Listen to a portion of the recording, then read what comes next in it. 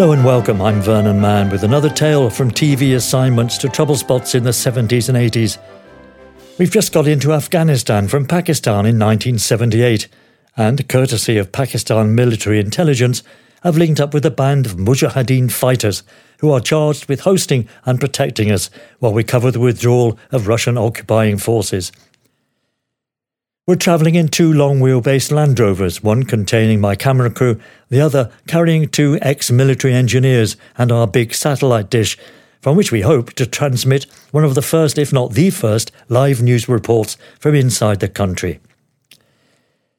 The man who seems to be in charge of the Mujahideen is a chubby gentleman, weathered face, thick lips, amazing beard and piercing blue eyes. He grumpily indicates that the producer and I should travel with them in their battered Toyota truck. Our two Land Rovers are to follow. There's not a lot of space in the back of the truck. 2 of us and 8 Mujahideen, guns and petrol cans and ammunition boxes and bits and bobs. It's steaming hot, and although we're sweaty enough, our body odour is of nothing to that coming from our protective warriors. They likely have limited access to running water, and obviously use it sparingly. There's no chat along the way. Our new companions, the men tasked with keeping us safe, stare at us but turn away from eye contact. We try introducing ourselves in me Tarzan, you Jane fashion, but they're not responsive. It occurs to us that so far none of our new friends have attempted to speak to us in English, apart from the head honcho, and his English is pretty basic. Communications could become a problem. We drive slowly along a wide road towards Jalalabad, negotiating bomb craters and shell holes, past wrecked cars and burnt-out Russian armoured vehicles, some on their sides, others on their backs. At the side of the road, a dog with visible red sores on its back is eating the remains of a Russian soldier, ribs sticking out of his tunic. Oddly, he's the only casualty we see. It's a couple of hours before we turn off the shell-shocked road onto a dirt track, and we sense we're nearing our destination. We suppose we're being taken to their headquarters, a military establishment with armoured vehicles and a squad of fighting men. What we see in the dusty distance is a scattering of low-level, sandy-coloured buildings shimmering in the sunshine, and a couple of camels tethered to a post. We drive into a large square courtyard surrounded by mud-built buildings, a couple of stories high, grenade launchers and gun emplacements on top of the walls, red mountains in the distance. No sign of guards or lookouts, let alone troops and tanks. We are ushered into one of the buildings, a large room with threadbare Afghan carpets on the dirt floor. Tea is brought in, sweet and black and welcome. It turns out that some of the Mujahideen can speak a bit of English, so first-name introductions are made at last, and mostly soon forgotten. They tell us we're sharing sleeping quarters with the fighters. The tea room doubles as a bedroom, so we lay out our sleeping bags on the dirt floor. There are no loos, just a mud-walled outhouse with a hole in the ground. And there's a tap which trickles brown water, if you're lucky. The tape editor, the one with the baked beans, decides he's having none of this communal kipping and says he'll sleep in the truck to make sure no one tampers with his equipment, or his beans. The army guys do their own thing. Sensibly, they've brought a tent. Supper is served on the carpet, tomatoes and rice and bread, eaten by hand. It's an uncomfortable meal, not just because conversation is difficult, but sitting, squatting for an extended period plays havoc with my knees. Years later I have them replaced. And so to bed, the Sony shortwave tuned into the BBC World Service News, drowned almost by the grunts and snores of 15 or so Mujahideen fighters tossing and turning on their blankets. I sleep fitfully, hoping for some action the next day. Just before dawn, the men begin to stir. One of the younger fighters shakes me from my half-sleep, points to the radio and says, "Give." "What?" I say sleepily. "Give me," he replies, pointing again at the radio. "No," I say. "Give," he says. "No." He makes a grab for it. I grip the radio and shout loudly, "No!" But it's snatched from my hands. Another older fighter notices what's going on and yells something at the boy, who immediately lets go of his potential prize. At first light comes a call to prayer, and the dormitory, for want of a better word, empties apart from us. We get the gear together and tidy our sleeping bags. Breakfast is bread, rice, tomatoes and tea. We watch our tape editor forking beans from the can and tell him he should be more discreet and eat somewhere where the Mujahideen can't see him. Otherwise he'll have to share his beans with fighters as they're sharing their food with us. He and his beans quickly disappear. We hear aircraft flying high above us and the sporadic thump of bombs going off in the distance. The Russians are bombing the Mujahideen somewhere, but not close enough for us to get any footage. We're desperate to film some action, but the commander says stay put. The fighters mill around aimlessly, watching our ex-army engineers rig the satellite dish, ogling our Land Rovers. Important-looking men whiz to and fro in remarkably new and shiny Toyota trucks. We're not allowed to film or talk to them. We inspect the compound, a jumble of basic mud buildings inside a perimeter wall. 10 camels are now tethered outside the entrance. Nothing much is going on, and before we know it, it's rice and tomato time again. Day 1 with the Mujahideen. Bloody boring. Day 2, we insist we be allowed to drive around the area to film burnt-out vehicles, shelled roads. As part of the report, we hope to file as soon as possible. No, they say. Landmines. We have to follow one of their vehicles through the minefields to ensure we aren't blown up. OK, we get that. Let's go. So sorry. Today there are no spare trucks. We're screwed. This is getting ridiculous. Next day, though, the senior Mujahideen tells us we should be ready to travel at dawn the next day. We will liberate Jalalabad airport from the invaders, he promises. Action at last. Jalalabad is just a few miles away and the Russians are still in firm control of its small airport. Our gang aim to take the airport from them. Excitedly we prepare. The crew recheck their equipment, the tape editor and the army guys make sure the editing gear and satellite dish are ready for what we hope will be a big story. We don't sleep much, nor do our warrior roommates. There's a lot of shifting and farting. We emerge into the early morning to find several hundred Mujahideen gathered in a far corner of the compound. God only knows where they'd come from. All are heavily armed and pumped up, ready for battle.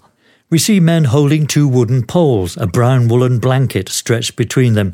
It contains a copy of the Quran. The fighters line up in single file and kiss the Quran as they pass under the blanket, shouting in their language, God is great. Then they begin to walk through the minefield, laid by Russian soldiers, staying in the tracks of the man ahead of them, following an older warrior they trusted to lead them safely through. Progress is slow, it's very hot. We film the procession and individuals, their gnarled and weather-beaten faces, resigned to what could be a pretty nasty fight. The Mujahideen have plenty of AK-47s, the Kalashnikov assault rifle used in countless conflicts around the world, an uncomplicated but deadly weapon. They have shoulder-hosted RPGs, rocket-propelled grenades, and a shed-load of mortars, not particularly sophisticated weaponry to take on a world power. We trek towards Jalalabad airport for 2 long, dusty and tense hours. The first shots are fired as we're 100 yards from the earthen banks put up by the Russians to protect the airport perimeter. We can't dive for cover as they do in war movies, we're still in a minefield. But we do increase our pace to a panicky trot and reach the cover of the walls without casualties. The Mujahideen crank up their RPGs and send salvo after salvo over the walls to where they suppose the Russians to be. The Russians reply with small arms fire. I hear a bullet zing over my head. The Afghans set up their mortars. Some don't work. I see one guy looking down the loaded tube and scratching his head in puzzlement. He's lucky to have a head. The Russian soldiers continue to fire, bullets flying all over the place.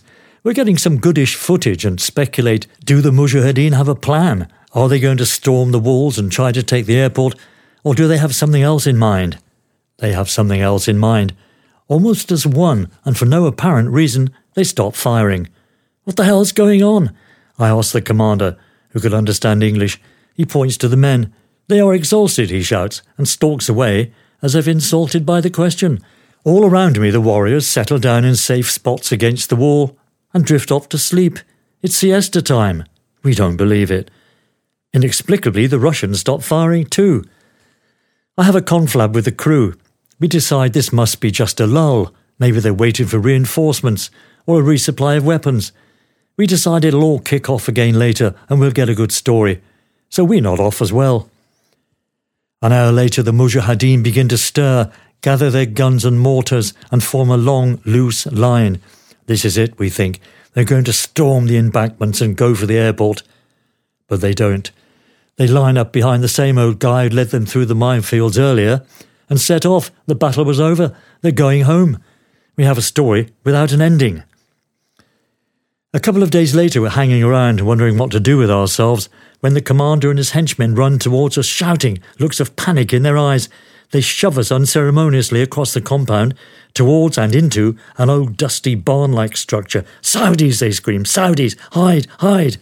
They indicate we should hide under a cobwebby bench and stay there until they come to get us. "Stay quiet," we're told.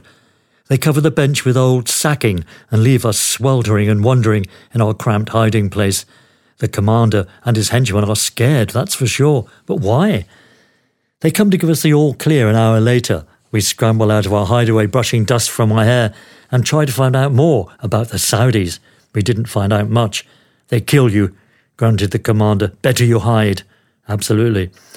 We decide the Saudis must have been a group of Arab volunteer fighters recruited by Osama bin Laden, who's been supporting Mujahideen resistance since the Russians invaded. The Arab fighters are more militantly Islamic than our merry band, which might explain why our boys were a little worried. Under bin Laden, the Arab volunteers morphed into Al-Qaeda. Not quite yet, thankfully.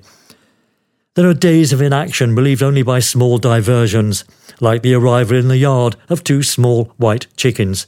They're sick. Their bottoms are red raw. They have nasty sores all over. They make no noise. Often they fall over as they scratch around the yard, spending almost as much time on their backs as on their feet. 4 days later they disappear.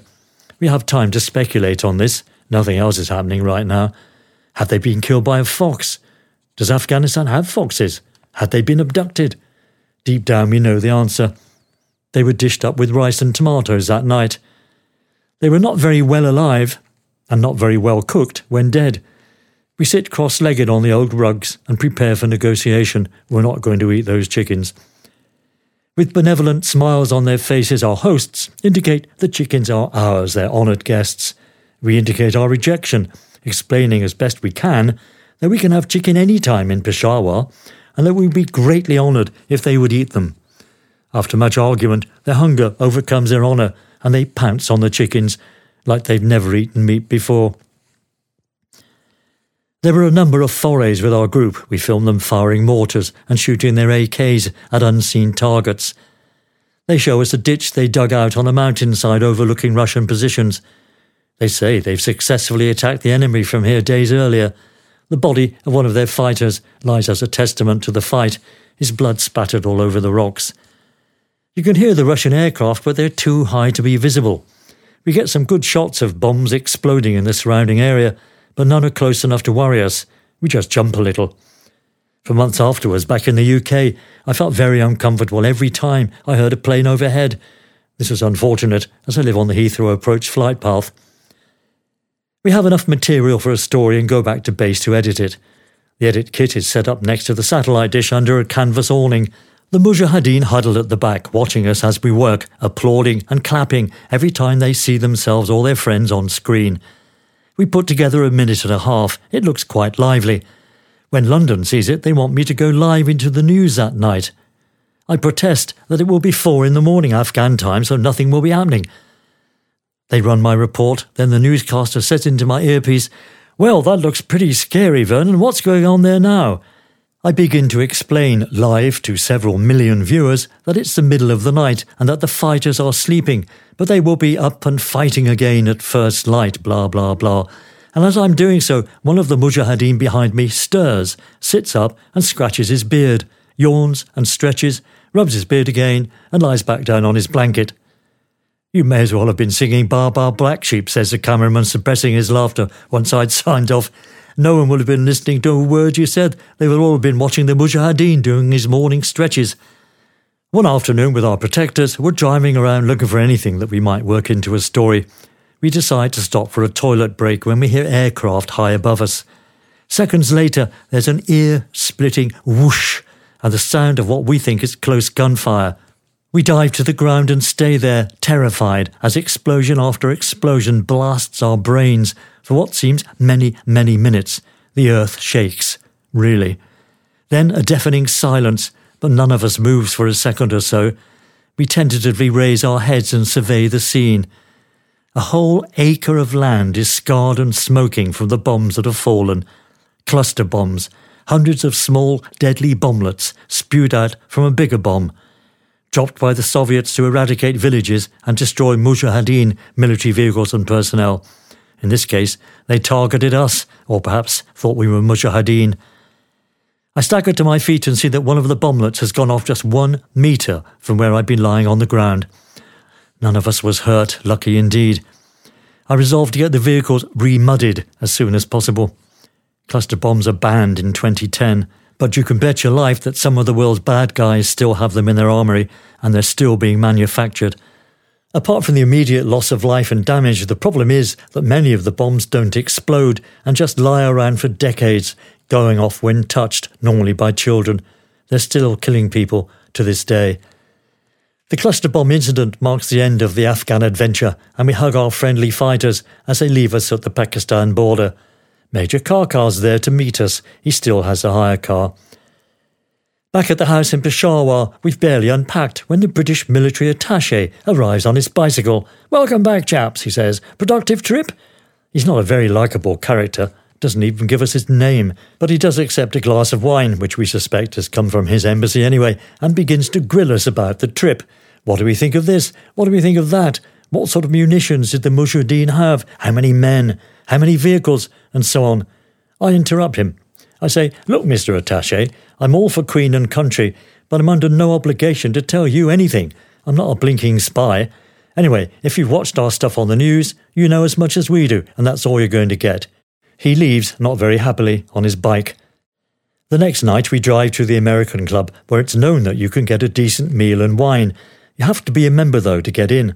We ask to see the manager. A tanned, mustachioed, world-weary-looking character appears, and once he knows we're journalists, lets us in. He shows us to a table and brings us a bottle of red wine. "Okay, guys," he drawls in a Texan accent, which I can't do. "Let's get one or two things straight." He explains that he's not just the club manager, he's the CIA. Hell, guys, it's hardly a fucking secret.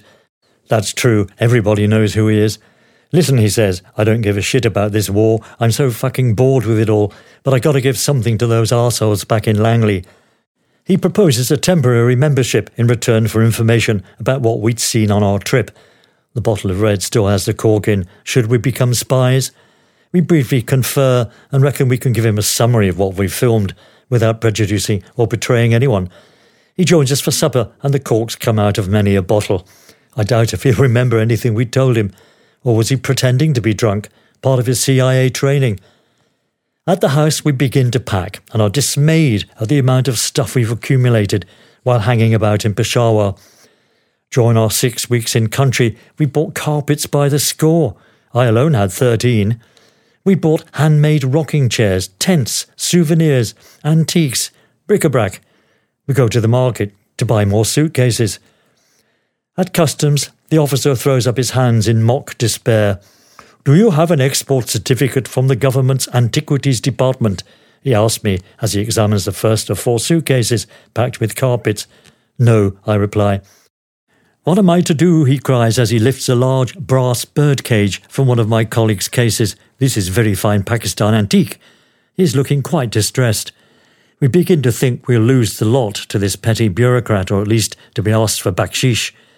He opens a last suitcase, the producer's. On the top of his dirty linen is a small child's cricket bat. The customs man's face lights up with joy. He gets into a chat with the Australian producer about kids and cricket. Mostly cricket. "I will tell you what I will do," he says finally, smiling now. "I will give you a bit of a test." We hold our collective breaths. "If you can tell me who is the captain of the Australian cricket team, I will let all these things go through. If not, well," he shrugs his shoulders and puts on his strict customs officer face again. He looks hopefully at the producer. "Alan Border," says the producer without hesitation. "We're on our way home, carpets and all." That's all for now, folks. Thanks for listening. I'm Vernon Mann. Tune in to the next episode.